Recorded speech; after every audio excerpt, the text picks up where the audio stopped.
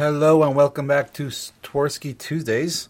I'm your host, Hanani Abraham. We are recording episode 27. Last week we were going through compassionate parenting and how to be a mindful parent.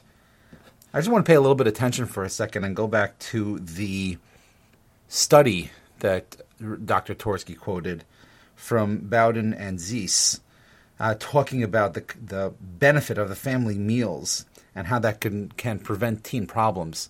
Fantastic study, highly recommend.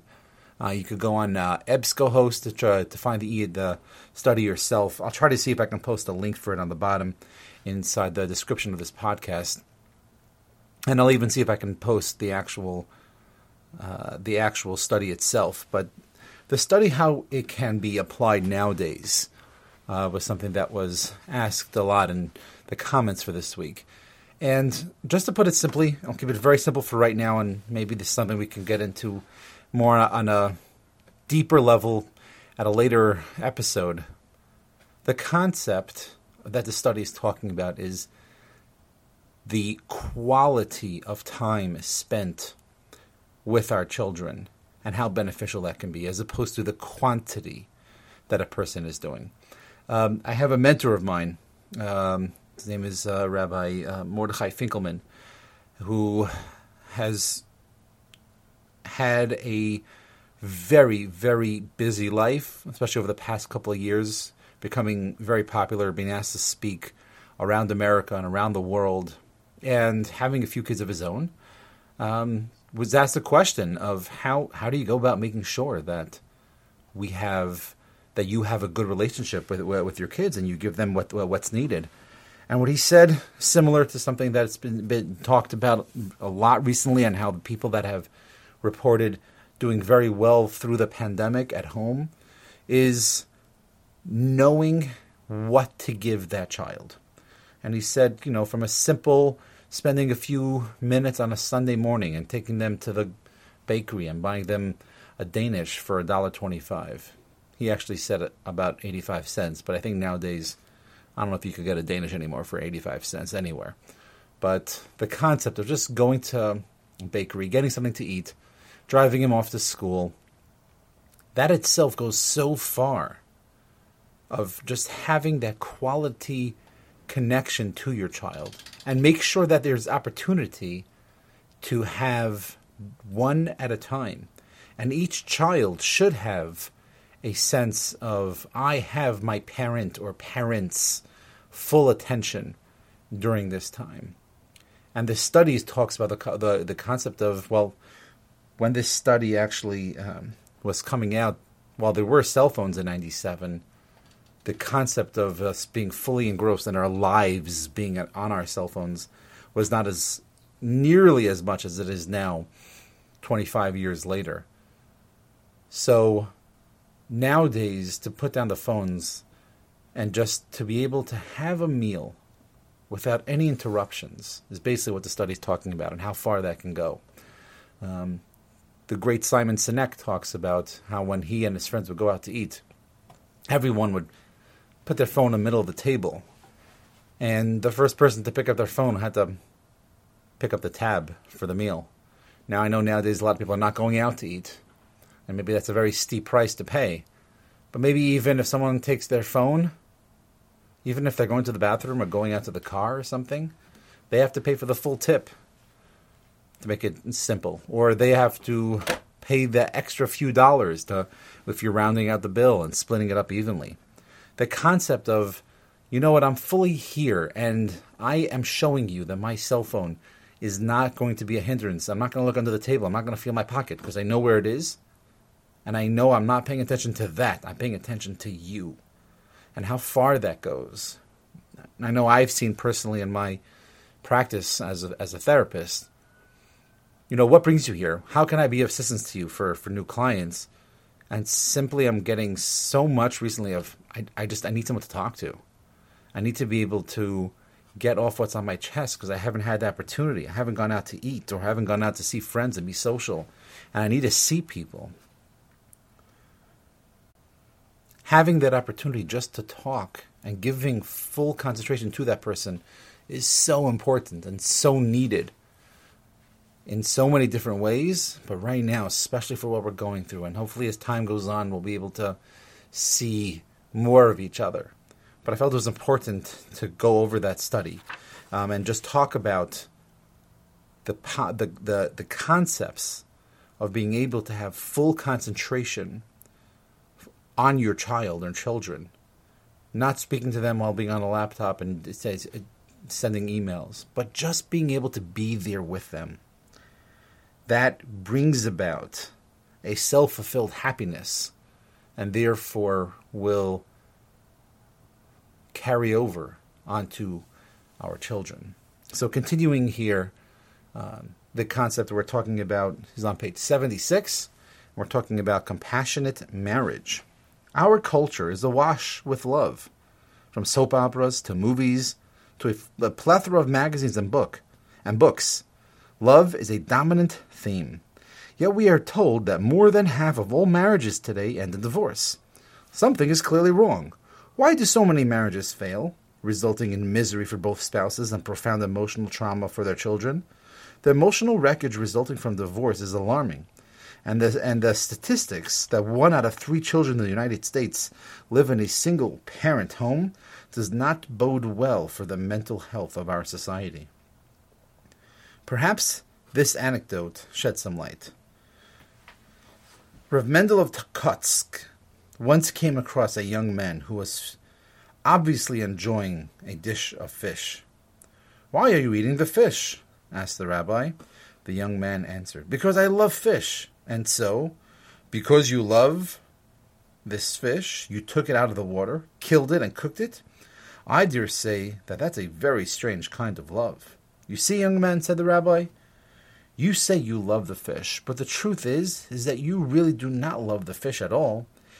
It is yourself that you love, and because the taste of the fish pleases your palate, you killed it to satisfy your appetite."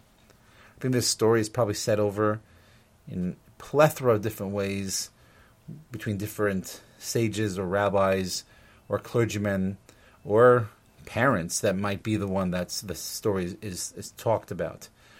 But I think the concept of why do we do things? If we really, really, really love someone, what would we do for them? How would we go about loving the fish or loving our car or loving some other item?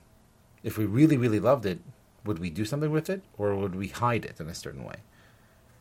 What often passes for quote-unquote love is modern society that is very often fish love. I like that phrase. When two people fall in love, in quotations, it is usually because the man sees in the woman someone he feels can provide for his physical and emotional needs.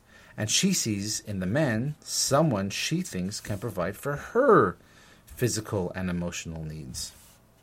While they each think they love the other person, it is really themselves that they love. He wants his needs satisfied, and she wants her needs satisfied.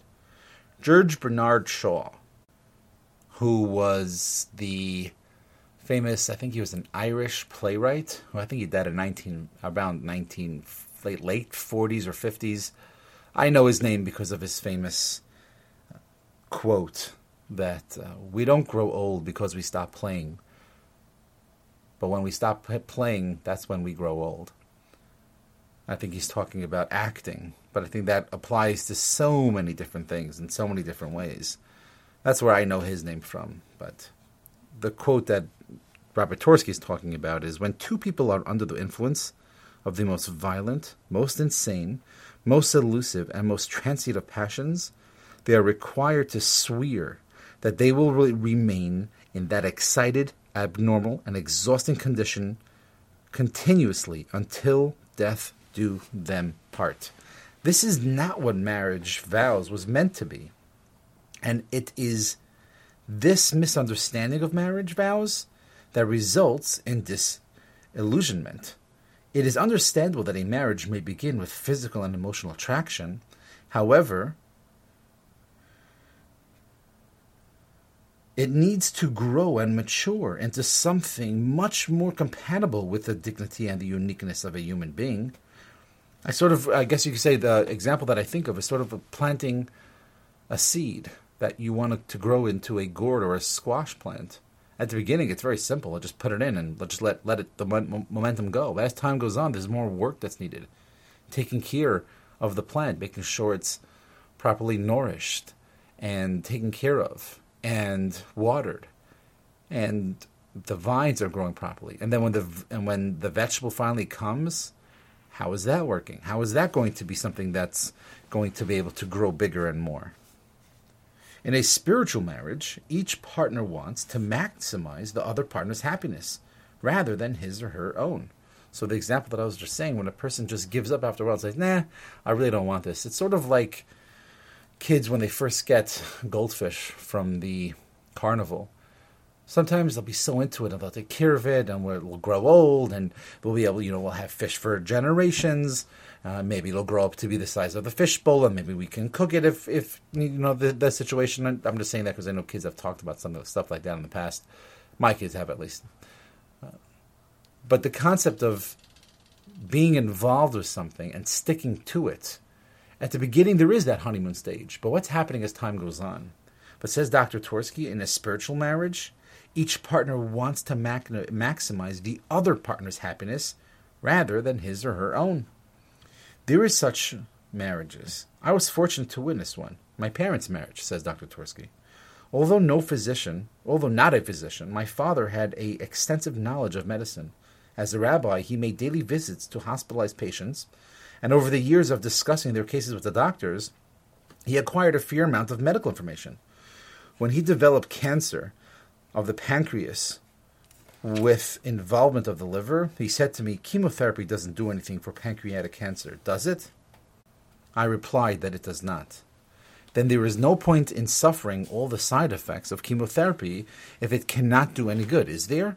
I had to agree with that he was right, and I concurred with his decision not to have chemotherapy. However, the doctor told my mother, there's not much we can do for the rabbi. At best, chemotherapy can get us 3 more months. My mother told my father, 3 months?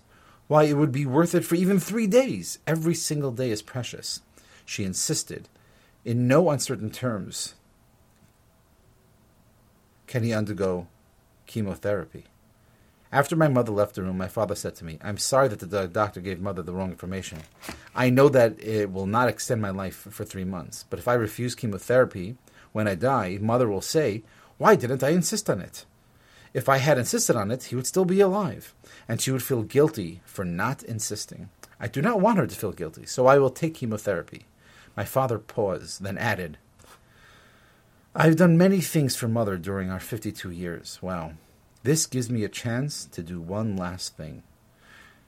This is a spiritual marriage. True love is self-fulfilling rather than selfish. And self-fulfilling is by giving over to someone else, giving back to someone that you can share your life with. I'm reminded of a story that they asked a big rabbi's wife when she was sitting Shiva, which is the 7 days after the burial of the loved one. What was your secret? How did you guys last so long? And how was your marriage in general? So she said, during our first week of marriage, we made a deal. My husband said to me, we're going to get into arguments. It's going to happen. There's going to be situations where I think I'm right and you think you're right. And there's going to be situations where you think you're right and I think I'm right. So there's going to be times where we're going to have disagreements.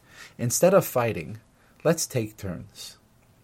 This time you get your way, even though I don't agree. And the next time I'll get my way. Therefore, we'll never fight because we'll always be giving in to each other.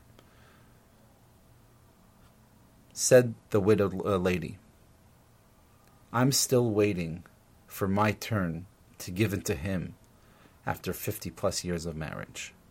Now that's a giving relationship. That's how a person is able to go ahead and give over to someone else. Constantly wanting to have growth. That's a spiritual connection and a spiritual marriage. And like Dr. Tversky is saying, true love is self-fulfilling rather than selfish. True love is consideration for another person and doing the utmost to make the other person happier. True love is uniquely human. Thank you so much for listening to this podcast. This has been an amazing journey, getting some really good feedback. I'd love to hear from you. Please reach out at koshercounseling@gmail.com.